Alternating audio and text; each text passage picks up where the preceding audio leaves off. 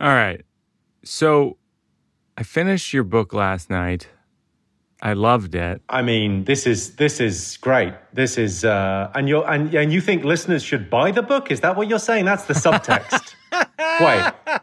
Wait a second. Wait a minute. No, I don't. I after careful consideration of the entire episode, I think they should make a decision on their own, doing their own research, Jimmy. Right. Is that? I mean, I think I'd rather live in a world where we rely on experts. You know, I'm listening to Fauci about vaccines. I want to listen to Mike Birbiglia about books. Now, should they buy this book or not?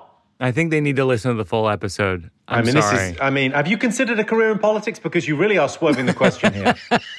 Yeah, so I wrote a book in lockdown because it was that or a podcast, and I figured a book would be more dignified. Some offense, Mike. Some offense. But, you know, it's lovely to be on your podcast, on your very nearly radio show.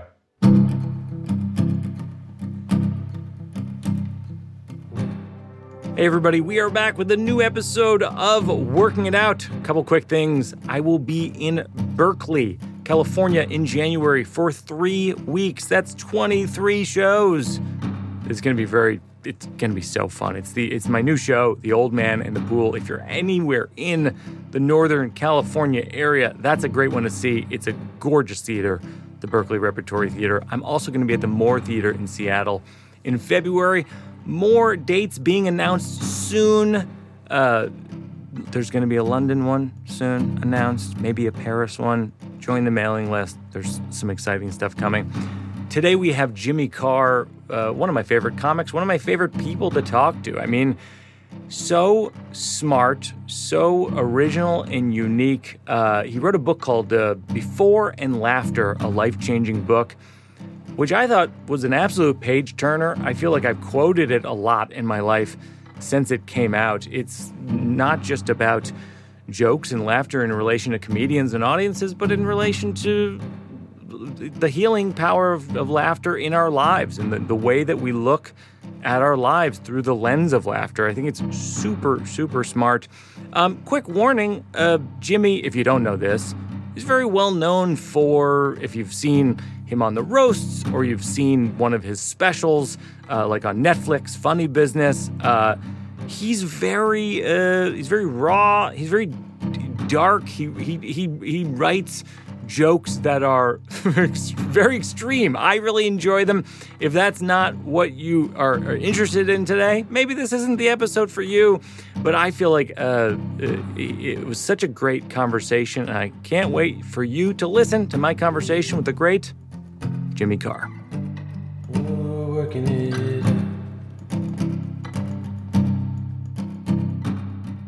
The book was, and correct me if I'm wrong, the book lands somewhere between a humor book, a memoir, a self-help book, and a philosophy text. I feel like it sort of straddles all these things. Yeah, I mean, I'm pitching it as it's Eckhart Tolle for people that like dick jokes. Yeah, you know, because I think there's a huge subset of people that I know and my audience that maybe wouldn't read a self-help book. They wouldn't feel like they wouldn't be drawn to that area of the bookstore. But actually that stuff is very interesting, but it's often presented in a very po-faced, very serious way. So I like the idea of bringing humor to that. I like the idea, and really my philosophy on life is the idea that you go, well, actually everything in life is better with a sense of humor. I mean, your show, Thank God for Jokes, makes that point brilliantly, I think. The idea that you go, any bit of life, any toughness, anything you have to get through, and there's tough bits for all of us, it's better through the lens of comedy. Yeah, I think that's one of the things that I found most compelling about the book is that it's so distinctly about humor and comedy, and yet you could apply it to absolutely anything, any field, any interest.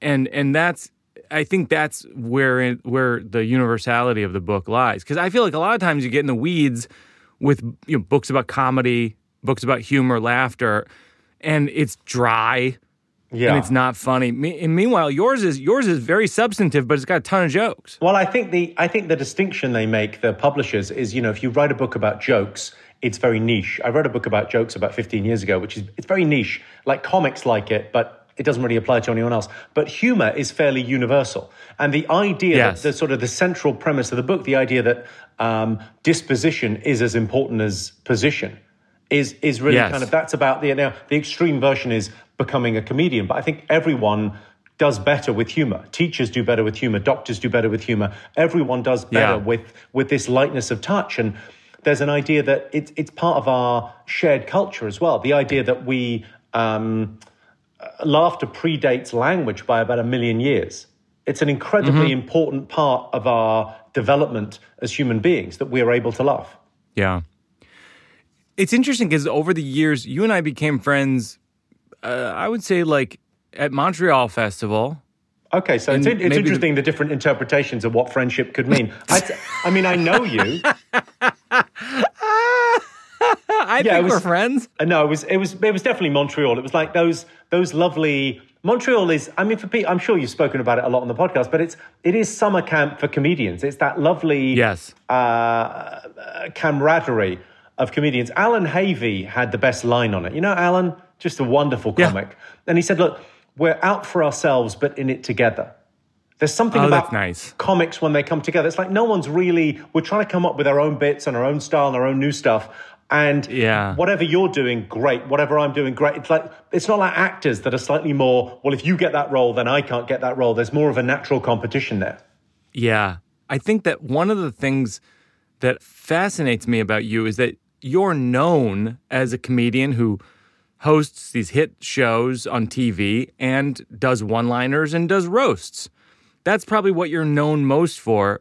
And yet, you've given me notes on maybe 3 or 4 of my shows, and a lot of the notes you give are about emotional beats and dramatic beats in the show. Like I remember with the new one, you and I talked extensively about the most dramatic line in the show, which is I Get Why Dads Leave, which is a very dark moment. And we talked, I would say, for a couple hours at lunch one day in Montreal about that specific line. And I don't think people would know that about you. I mean, I remember. I'm never going to get that time back. No, it is interesting, actually. It's so interesting as a creative to have that kind of... It's very easy, I think, with looking at other people's shows and seeing the possibilities and the what it needs. Oh, that needs to go, and that needs to say, to see that in your own work is so difficult. It's so difficult sometimes to step back. I think in life as well, I've got this bit in the book about it's so easy to see other people's bullshit. It's so easy to call other people's bullshit, and it's so hard to see it in yourself. Sure. It's like, it's just, weirdly, we all have that little blind spot of like not being able to, or you're too in love with a bit of material to go, well, just try it a different way. But it kind of works this way. Yeah, but try it a different way. It might be bigger. By the way, when you come to my shows at Montreal, people laugh at the sound of you laughing at the show. Yeah, I've got this. Well, the worst thing about my laugh is when I go and see a friend's show, they know I'm there. They know from the first laugh I'm there. And then every other joke, I get the sense they're looking at me like, oh, nothing on that one? Nothing on, and then, when I laugh, it's like people, it's quite infectious to have a strange laugh. Sure. Yeah, it's slightly wired wrong. I think the reason I do comedy is my mother had an extraordinary weird laugh. Like, my laugh's quite weird. My laugh is on an in, on out. So instead of going, ha-ha, it's on a ha-ha. It's a weird, inny laugh. So it sounds like a learning disabled goose having a panic attack, which is fine. Now, my mother had a laugh that made no noise whatsoever. She had a thing called narcolepsy, which is a sleep disorder that I believe you also have an interest in. Yes. Yeah. Yes. So I'm sleepwalking. Yeah. Yeah. People will know Mike is. I think it's a medical term. Weirdo. Sleeps in a sleeping bag properly. That's what it is. Yeah. Head case. But my mother had this narcolepsy where she would make zero noise when she laughed. She would. Her head would bobble. You'd be able to tell that she could laugh. Mm-hmm. And she had cataplexy. So she would fully lose muscular control and collapse if she laughed enough. Oh, my gosh. Which was fabulous as a child, because she would walk in with a tray of tea and biscuits. And if you could say shit funny enough, she would just fully kind of like, or when she was driving, she drove. If you made her laugh in the car, it was like you had to grab the wheel. It was extraordinary. Oh, my gosh. Wow. there are jokes in this book that are so dark, and I feel like wouldn't fly in America, but I think fly in the UK. I mean, I've played a fair amount in America, and I've done some fairly dark stuff. I mean, are you saying that dark jokes don't work in America? Quick, let's get Anthony Jeselnik on the phone and let him know. Yeah. Well, you have a joke where you say, they say there's safety in numbers, tell that to 6 million Jews. And I just thought, that is one of the most concise and darkest jokes that I've ever seen on the page. Yeah, I mean, I'm never sure whether these things work on the page, but certainly in at the end of a live show. I think joking about Joan Rivers had the best line about joking about the Holocaust. She said, "They say never forget. Well, this is how I remember." Yeah, I love that thing that. of like bringing it up, and sometimes you do something with a taboo topic, and you go, is this worthwhile? Is it a joke about that's anti-Jewish? And you go, well, no, it's incredibly pro-Jewish. It's talking about it. And you have another super dark joke in the book that made me laugh out loud and speaks to my upbringing, which is wanting to be a priest when you were a kid and then realizing that you weren't that interested in children. Yeah, I think the wording was like, when I was a kid, I wanted to be a priest, but fundamentally, I don't find children that attractive. Oh my gosh. And I want to be clear to the listeners, because I feel like my listeners tend to be on the more prudish side, because I'm not that dark of a comedian, is that I'm going to make a case for dark jokes. I mean, not being someone who... Listen, I can make the case if you want. If you're busy, I'll do it. I was just going to say, so that's a dark joke, but it's based on this massive sexual abuse scandal that's extremely well documented. And every now and then I tell this joke from many albums ago, which is I was an altar boy as a kid, and the answer is no, I wasn't. And I think it's because they knew I was a talker. I have that look about me. And sometimes I get these emails from people, and they say, that's victim blaming because it implies that people who were abused weren't talking telling people. They've really overthought the joke. It's just a joke.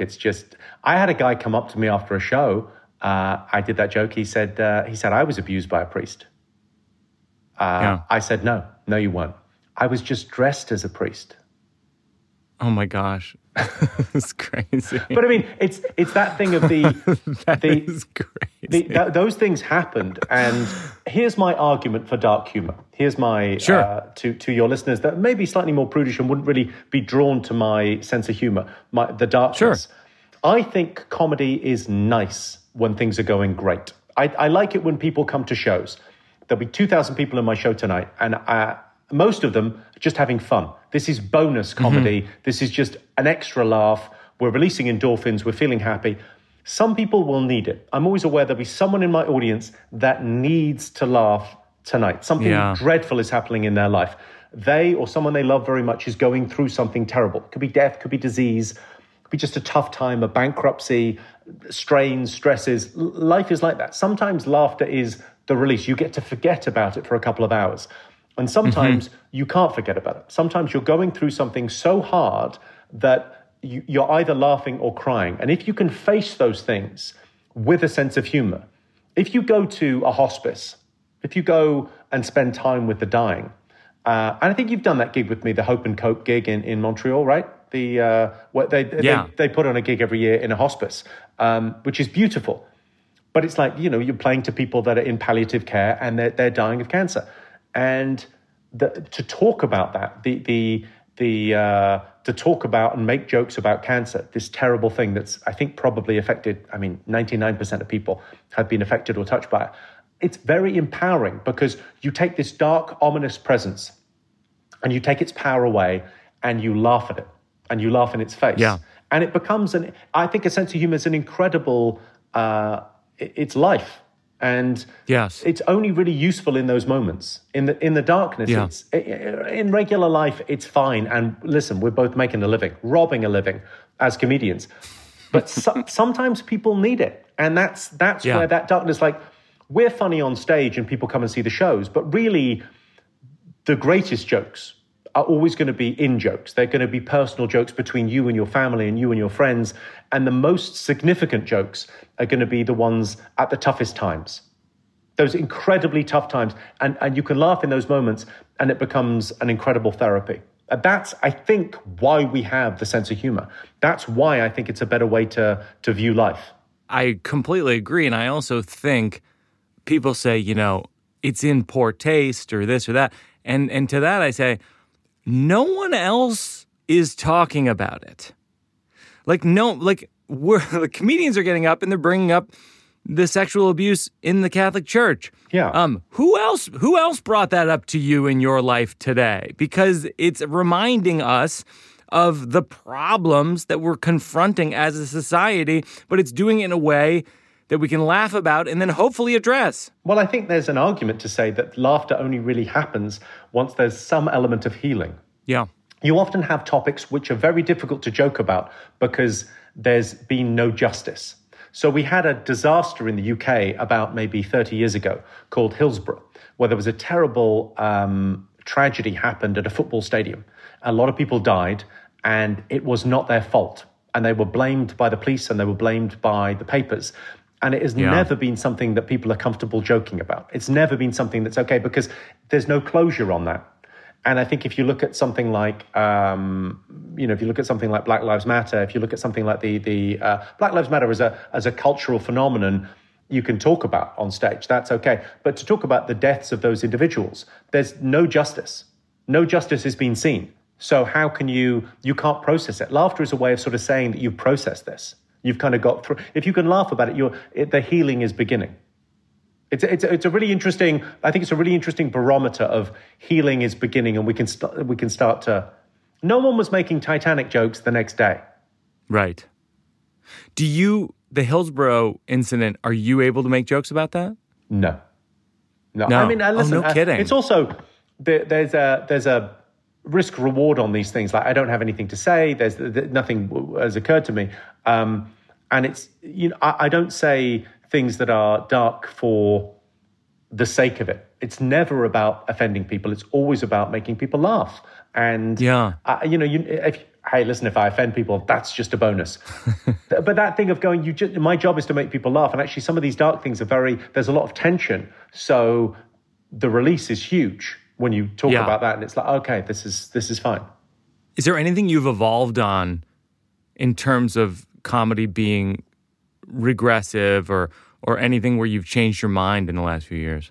Yeah, I mean, from a personal point of view, it's one of my favorite questions. It's something that I have in the book. Great question. My favorite question, what was the last thing you changed your mind about? Yeah. I think I change my mind, all the time on things. It's like, the world is evolving and growing. I think jokes are always going to be jokes. They're never taken seriously. It's not really a standpoint. Certainly the kind of comedy that I do, it's rare that I'm not telling people how to vote. I'm not a particularly political comedian. It's politics with a small p. It would be. So there's in terms of material, there's not stuff that I look back on and go, wow, that was super edgy. I wouldn't do that now.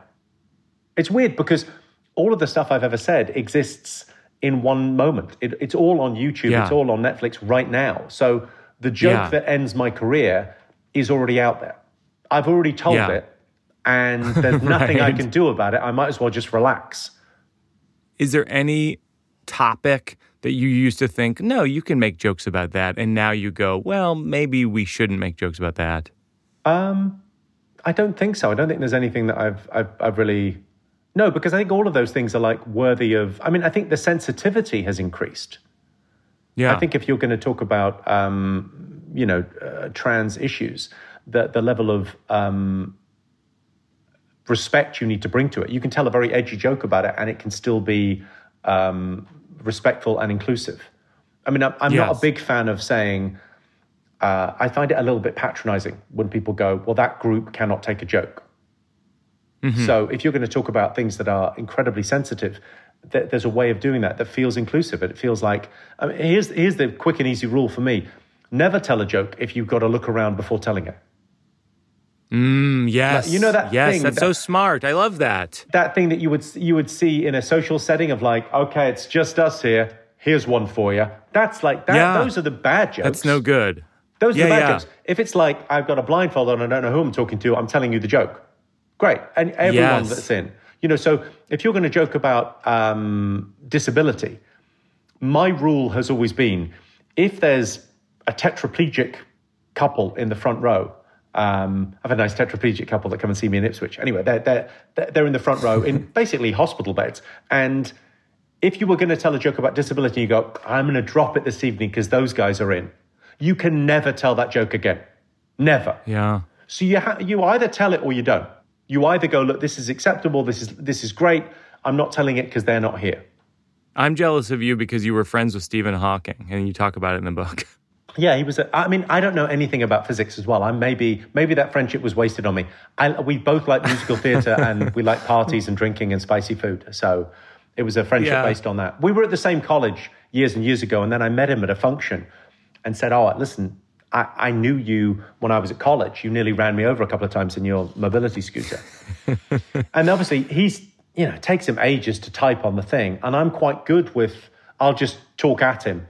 And then got a nice email back the next day, and it was fun. It's a nice friendship. I love that chapter because you talk about how you sent him a letter, sort of in your younger years, that was mocking, but then his response back was so smart. Well, I mean, I'll tell you the story. So I sent like a letter saying, I've got a disabled son, and what about a play date was the gist of the letter, and it used the worst possible language to talk about disability, but it was kind of a nice not a well-meaning, but it was like a comedic letter. It's quite an old device. And then he wrote back this beautiful letter, and I kept it in the show because sometimes when you're doing kind of wind-up stuff or punking someone, sometimes they win, and you have to include that too. Because it's okay.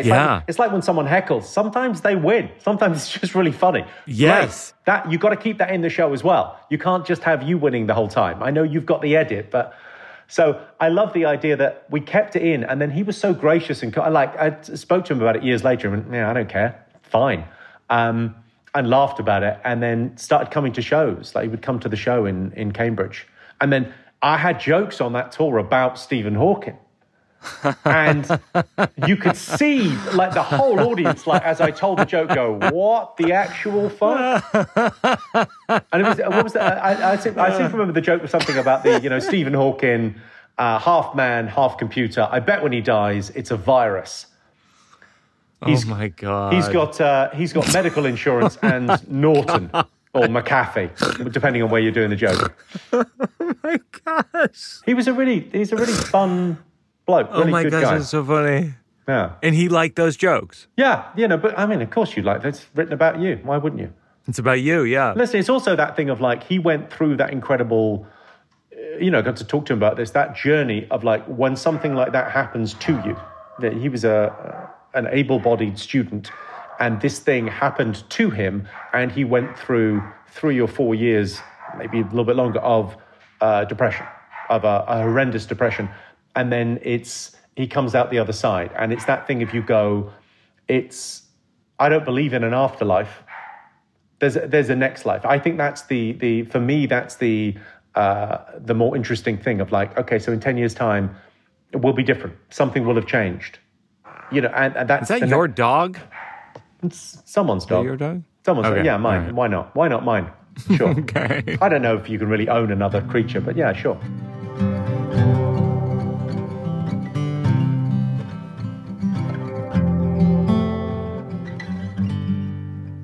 Working It Out is brought to you in part by Lou Malnati's, which I love. I love Lou Malnati's. Often when I'm in Chicago, I will order it at the airport to arrive at my hotel when I get to the hotel. It's an embarrassing truism. That's how much I love pizza that I love.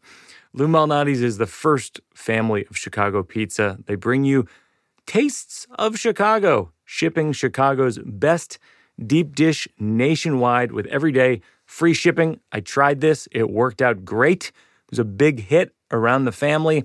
For nearly 3 decades, Tastes of Chicago has been bringing the best of Chicago to your door and the doors of your loved ones. 100% satisfaction guaranteed. Not only do they ship deep dish pizza, but you can add other iconic Chicago brands like Garrett's Popcorn, Eli's Cheesecake, and Portillo's Italian Beef.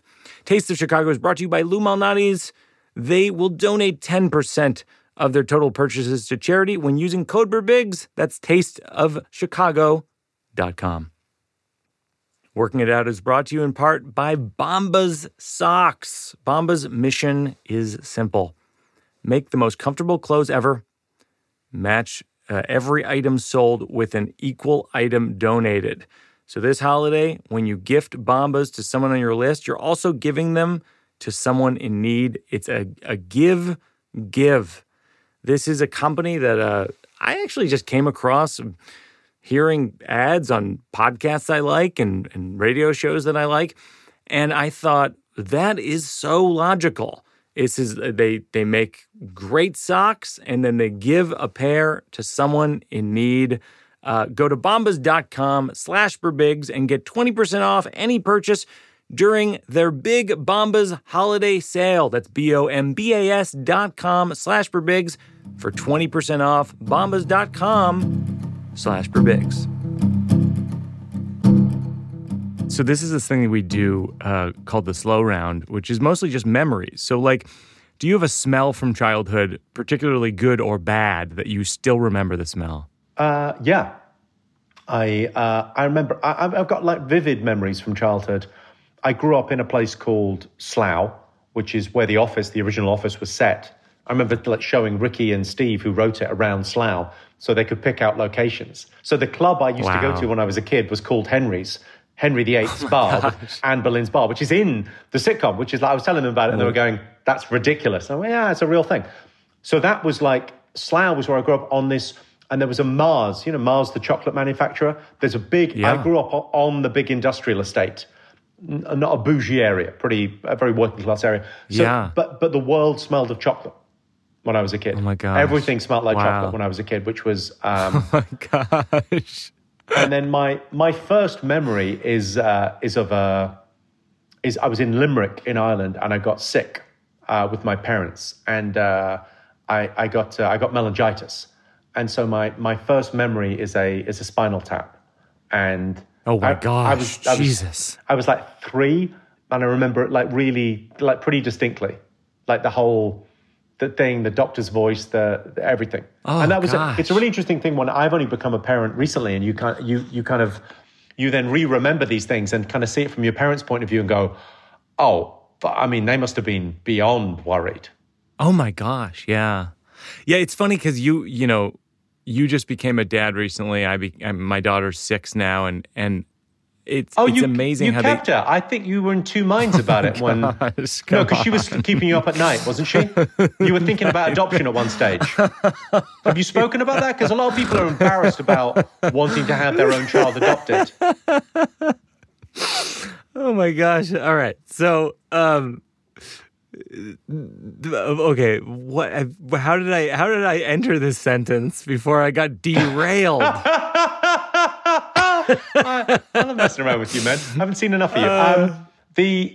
So I became a father for the first time 2 years ago. So it's been so you became a father, and the reason I was saying is that a lot of people say they first understand they see their parents as human beings for the first time when they're about 20. For me, it was in having a child and going, oh, right. And it's sort of similar to what you're saying. I mean, I must say about the spinal tap. I have not had that experience exactly. I understand they must have been worried, but I look back on my childhood now and go, oh my God, I'm lucky that I have any semblance of health. I'm drinking coffee now, but I've been drinking coffee since the age of 3. I used to like, my mother had quite milky coffee. She would give me coffee when I was 3 years of age. I've been drinking coffee every day since I was 3. And it gets worse. The parenting gets worse. They would give me a coffee before putting me down for my afternoon nap. No. Just like you go, Oh, you people are fucking crazy.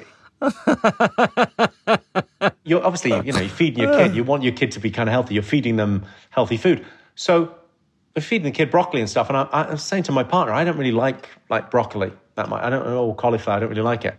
Did you have it as a kid? No. Didn't have vegetables as a kid. Yeah. Didn't have vegetables. At all. Not on me. Don't worry about it. You talk in the book about how your mother passed when you were 25, and you're estranged from your father at 25. Yeah, yeah. So it was just before 9/11, my mother died.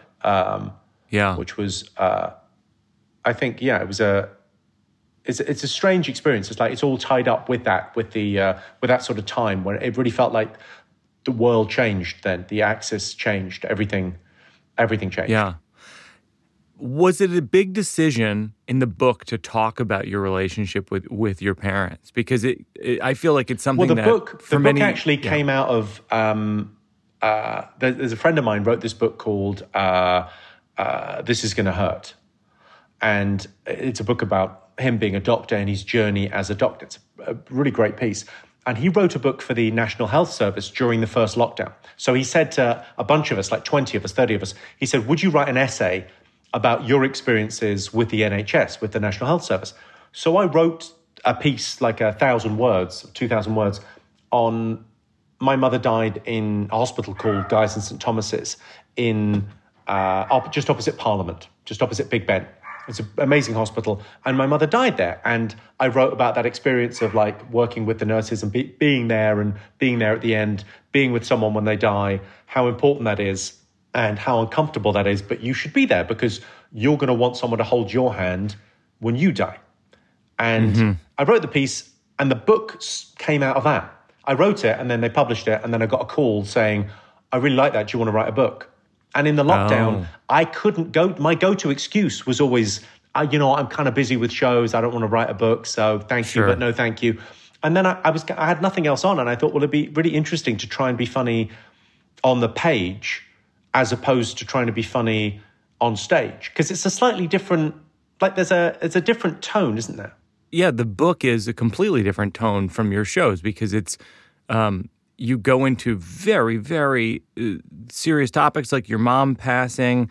It skillfully interweaves that with jokes and then jokes that are, very dark But I think that's my experience of the world is when dark things have happened, when people have died, there were lighter moments.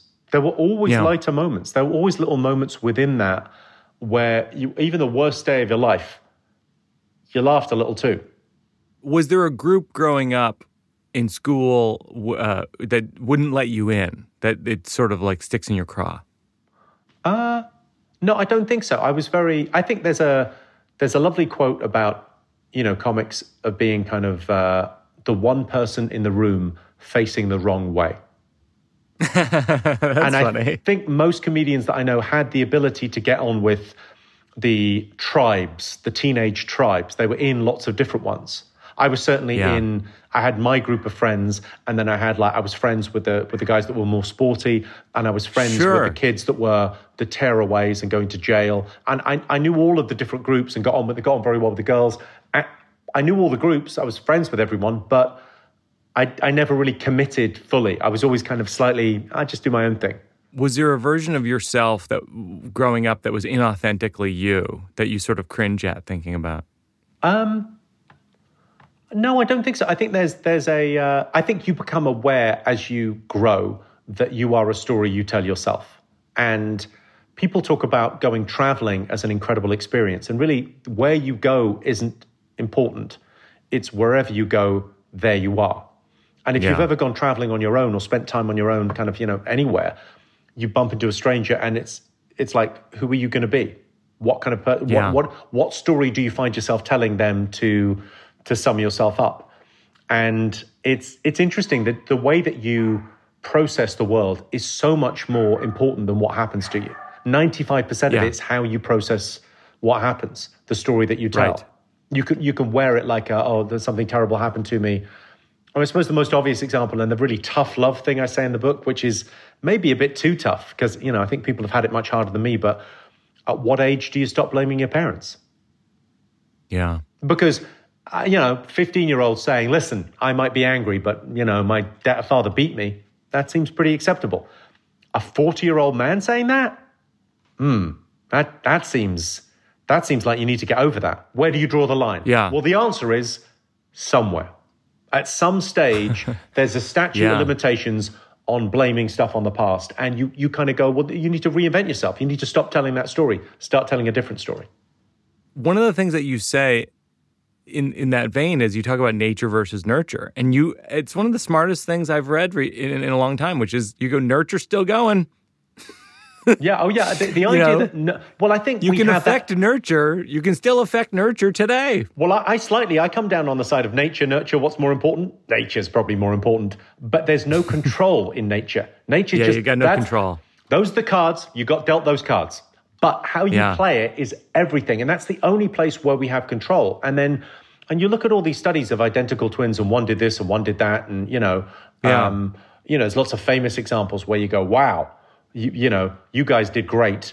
And the third one, not so much. The Nolan brothers is my favorite, story. It's like the Christopher Nolan does these incredible movies. His brother does Westworld, these incredible TV. Third brother in prison for murder. You go, oh, okay. Oh my gosh. Oh, right. That's a real, wow. And that's the same upbringing, the same house, the same everything.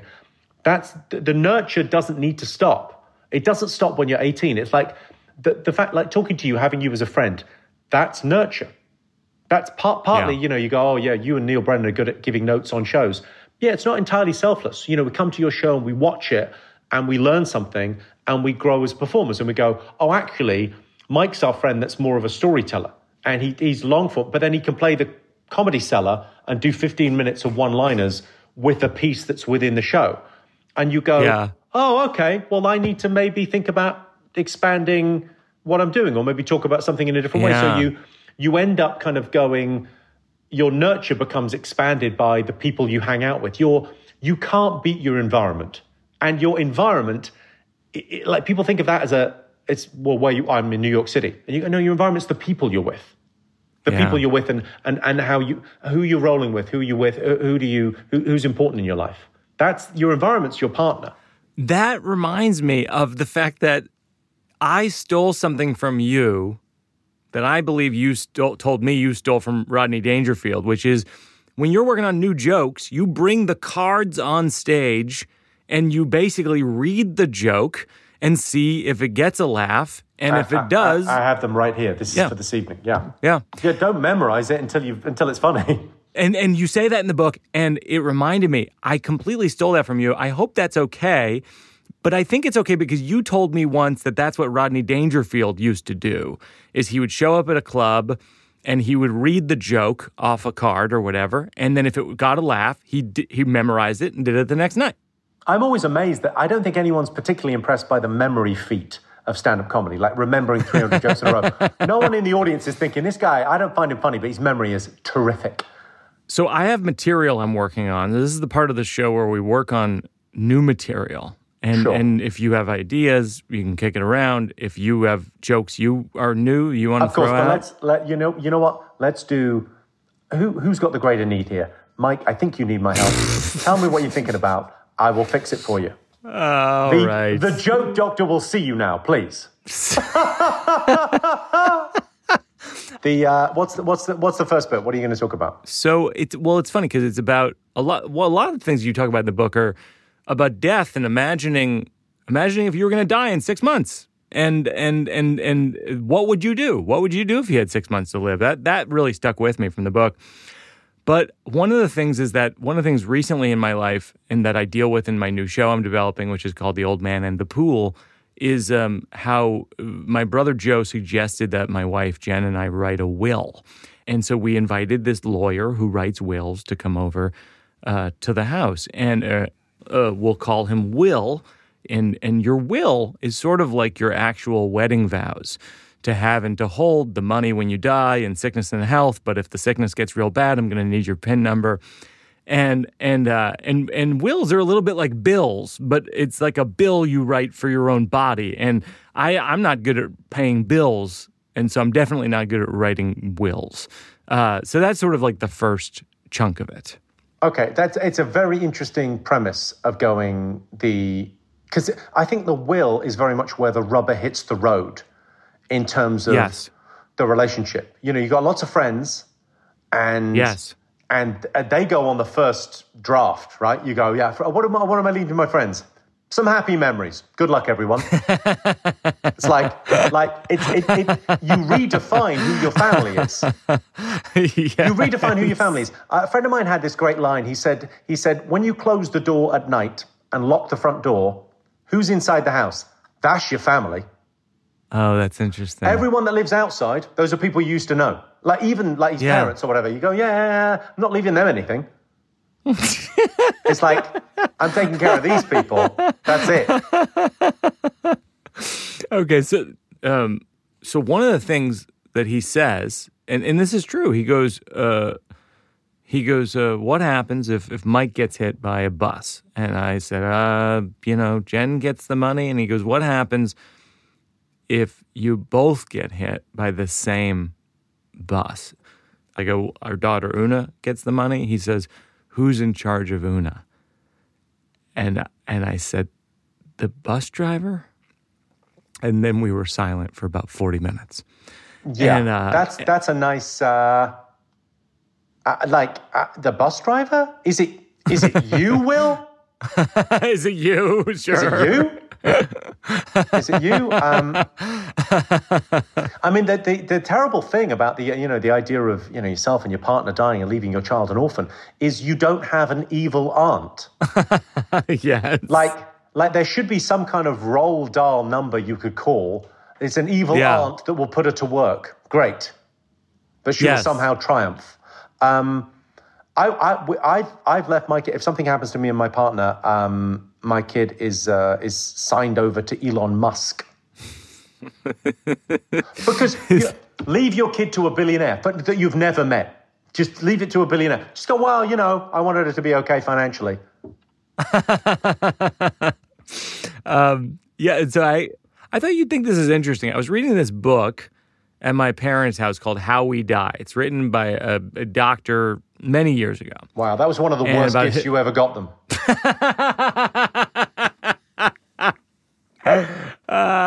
That's great. Hey, Mom, anyway, Dad, I got you this. No reason. So it's COVID, you're 80, I guess. You've crossed out how and when. It's written by a doctor many years ago, and he's talking about how he dealt with patients who were dying. Wow. And how little confidence would you have if you walked into that doctor's office and there's a signed, there's a framed copy of that book on the wall, and this motherfucker doesn't seem to care. It's like, this guy's given up. It feels like I would not want him as my family doctor. You walk in, he goes, listen, I've written a book about this. Everyone dies. Please. I know it's German measles, but the kid might not make it. So, okay, so he tells this story. This really shocked me, this story. He tells this story about how in the 50s, he has a patient who goes into cardiac arrest, and the rest of the staff is dealing with another emergency, and the man on the table gasps what they call the death rattle you mentioned in your book, the guttural sound of someone who's most likely it's their last breath. And of course, this was a different era for treating heart attacks. So this young doctor takes a scalpel, cuts an incision in the man's chest, takes the heart in his hand and massages it, which is something doctors used to do as a last resort. And it didn't work. The patient's dead. The guy's holding this bloody heart next to a newly dead human being. There are so many situations in life that call for the phrase, this isn't what it looks like. But I feel like this is the most appropriate one. Anyway, that's why I didn't become a doctor. Yeah, I like the line. This isn't what it looks like. I feel like that would be a thing as well with your shows where a line like that would become a runner, would become something that comes up again. It does feel like a runner. It does feel like it could be. It does feel like it could be a runner. Yeah, this isn't what it looks like is kind of a great line for lots of things as well. For I mean, your kid's going to walk in on you with a sleeping bag done up to there at some stage. This isn't what it looks like.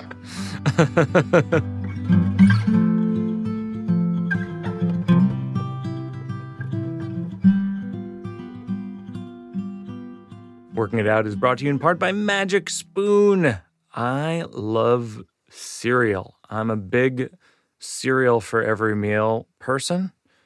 And I can't really do that as a grown-up. That's a big thing you can do as a kid. Can't really do it as an adult because it has a lot of sugar in it. Guess what? Magic Spoon has 0 grams of sugar. It's got 13 or 14 grams of protein and only 4 net grams of carbs in each serving. Only 140 calories a serving. Keto-friendly, gluten-friendly, free-friendly. It's so friendly, it's so free. Keto-friendly, gluten-free, grain-free, soy-free, low-carb. Yeah, I got that. Build your own custom box. That's what I do. You can choose from cocoa, fruity, frosted, peanut butter, blueberry, cinnamon, cookies and cream. Maybe it's just me. I like frosted. Go to magicspoon.com/Birbigs to get your own custom bundle. Try it today and be sure to use our promo code Birbigs at checkout to save $5 on your order. Working It Out is sponsored in part by Helix Mattresses.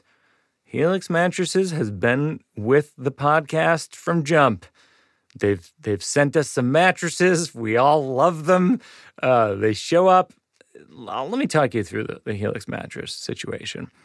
They show up in a box. The box is not the size of a mattress. It's the size of a box that would fit something much smaller than a mattress. And then you open it up, and it expands into a full-size mattress, and it's extremely comfortable, and it's basically the magic trick of mattresses. Go to helixsleep.com/Birbigs. You take their 2-minute sleep quiz and they match you with a customized mattress that'll give you the best sleep of your life. Right now, Helix is offering up to $200 off all mattress orders and 2 free pillows for our Working It Out listeners at helixsleep.com/Birbigs. And now back to the show. You know, it's funny. We were talking about death and sort of dark humor, and this is just something I wrote down. One of the first jokes I ever wrote was about death. When I was 22, my friend's mother passed away, and I went to the funeral, and when I was taking the train back to New York, I wrote in my notebook, they handed out Kleenex at the beginning of the funeral, which I thought was cocky, as if to say, you're going to cry and cry, she's so dead. But that's how I process death, jokes, because otherwise I think I might forget why I want to live. Yeah, it's interesting. I mean, there's a theory about society that all society is the obfuscation of decay. It's the obscuring of decay. The idea that we don't really, in our culture, we don't really see death. We don't really get exposed to it. You're rarely in the room with the person when they die. You're rarely kind of, like we hide it away in these special places. Whereas it used to be part of everyday life. And it gave you more of a sense of kind of urgency, I think. We all slightly think we're immortal. There's a bit of us that's like, when you're talking about the will, when you're talking about sitting with a guy, be nice to address that idea that everyone slightly thinks, yeah, but not me, though. No, I mean... Right. I think that's smart. Like, this is...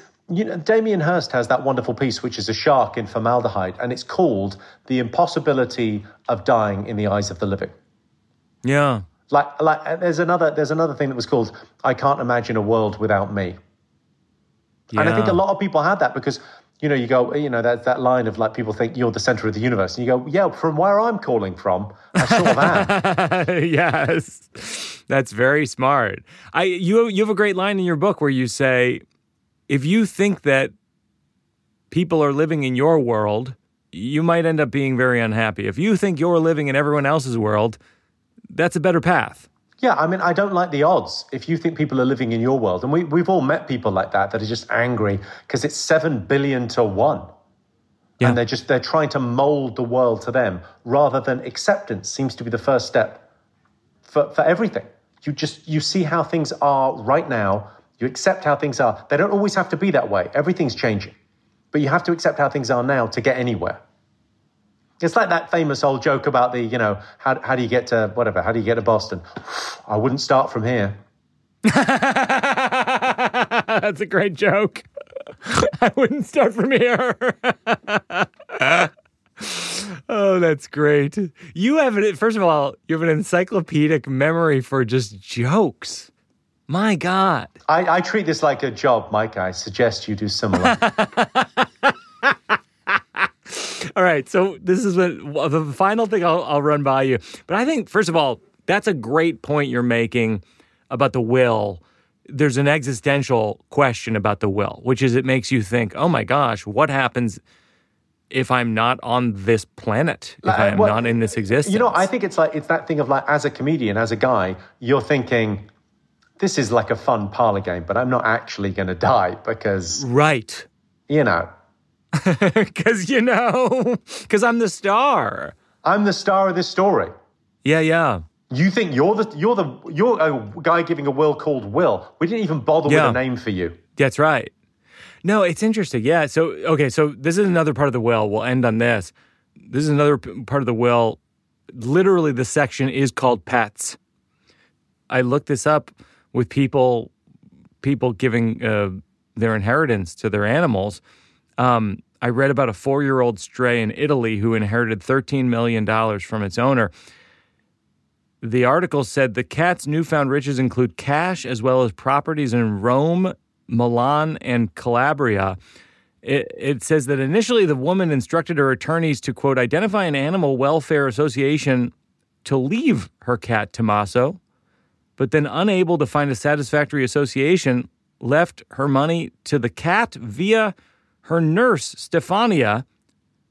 First of all, this Stefania character is very suspicious. Yeah. Second of all, I wanted to call this poor woman before she died and say, hey, I'm great with cats. Of course. I mean, it reminds me, I wrote a bit recently about dementia. It's such a cruel disease, dementia. My grandmother doesn't even remember changing her will and signing everything over to me. Sad, isn't it? Oh, that's so funny. I think that's really like leaving everything to your pet. Here's what I would say would be an interesting thing for me. What is the most inappropriate organization that you could leave your money to? Like the idea, because your will is read in public. There's a public reading of your will, and yours will be reported on. You're kind of a celebrity, right? So it'll be somewhere. Someone will report on your will. Mike Birbiglia survived by... He left his will. Sure. He left... and what's the worst charity you could leave it to? Right. The Association for Japanese Whalers. Oh, my God. Well, I guess he had an interest in hunting and killing whales. Yes. The fraternity of rare game hunters. I think that'd be a fun thing to think about, like what your legacy. So to think about your legacy and what you leave behind when you go is interesting. That thing about death. I was thinking about it recently because my friend died, and I was thinking about that thing of you die twice. You die when you die, and you die the last time someone says your name. Yeah, and it's mirrored in Carousel actually. The musical, the idea that you die, you go on the last time someone says your name. So your heritage, what you're leaving, your legacy is your work. Yeah, and then what else you leave is kind of it sort of doesn't matter. I love this conversation. One of the things that my takeaway, I feel like for the listeners, in terms of one of the things about this podcast, Working It Out, is that it's a fly on the wall to a conversation between comedians figuring out what a piece of writing is going to be before it's formed, before it's done. And one of the things I love about your process and whenever you come to my shows or I come to your shows and is that we ask a lot of questions. Like you asking me that question is spurring my brain a lot and going like, oh yeah, that's a question I should ask myself. That's a question I should ask myself. And a lot of times the answers are the jokes. Yeah. And, but I think dealing with acceptance of the reality as a standing point for the jokes, because actually if you die and your partner dies and Una's left an orphan, What she doesn't need is money. What she needs is love. And you can't leave that love behind. And you go, it's, you know, that kind of, there's a heartbreak to that. There's a melancholy to that of going, I won't be there to give her what she needs. It's a poor substitute because, you know, what does the money represent? You know, if you could wish for anything for your child, what would it be? I talk about this in the book. You know, you go, for me, it would be likability. It's the one thing, if you could give a child a gift, it makes life easier.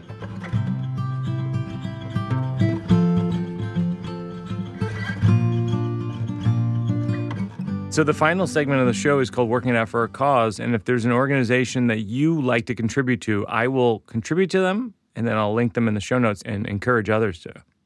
Yes, it's St. Mary's Centre Community Trust, smcyouthwork.org. It's kind of the kids that cause a lot of the crime and are the victims of a lot of the crime, local gangs, and there's a huge knife crime problem in London. And these guys do just tremendous work working with the kids, working out disputes. So they have like a 24-hour-a-day, every day of the year hotline, and the guys know that they can call, they can trust them, they can talk to them, and they prevent murders. They prevent people from getting seriously hurt. That's incredible. So yeah, that's really it's a great local charity. So I'm going to contribute to them, and I'm going to link them in the show notes. And Jimmy, this has been wildly helpful, and I'm so glad I was able to read your book. It's a phenomenal book. It's, Congratulations. Well, thank you very much. I very much enjoyed reading it, and I enjoyed writing it. Actually, I did kind of enjoy reading it. I had to read it again to do the audiobook, and there's a strangest experience where you're rereading your own work and going, I agree with all of this. Such a good point. Working it out, 'cause it's not done. We're working it out, 'cause there's no one. That's going to do it for another episode of Working Out with Jimmy Carr. Jimmy Carr is at Jimmy Carr on Instagram, at Jimmy Carr on Twitter. Definitely pick up his book. I love his book. It's one of my favorite books I've ever read on the subject of comedy, and I'm obsessed with books in that genre. Our producers of Working It Out are myself, along with Peter Salamone and Joseph Birbiglia, consulting producer Seth Barish, sound mix by Kate Belinsky with help from Joel Robbie, sound recordist Parker Lyons, associate producer Mabel Lewis. Special thanks to my consigliere Mike Berkowitz, as well as Marissa Hurwitz and Josh Upfall. As always, a special thanks to Jack Antonoff and Bleachers for their music, and to my wife, the poet J-Hope Stein. Our book, The New One, which might make a perfect holiday gift, is in your local bookstore. As always, a special thanks to my daughter Una, who created a radio fort. And thanks most of all to you who have listened, who are writing these nice reviews on Apple Podcasts and giving us a few stars. Tell your friends, tell your enemies. We're working it out. We'll see you next time, everybody.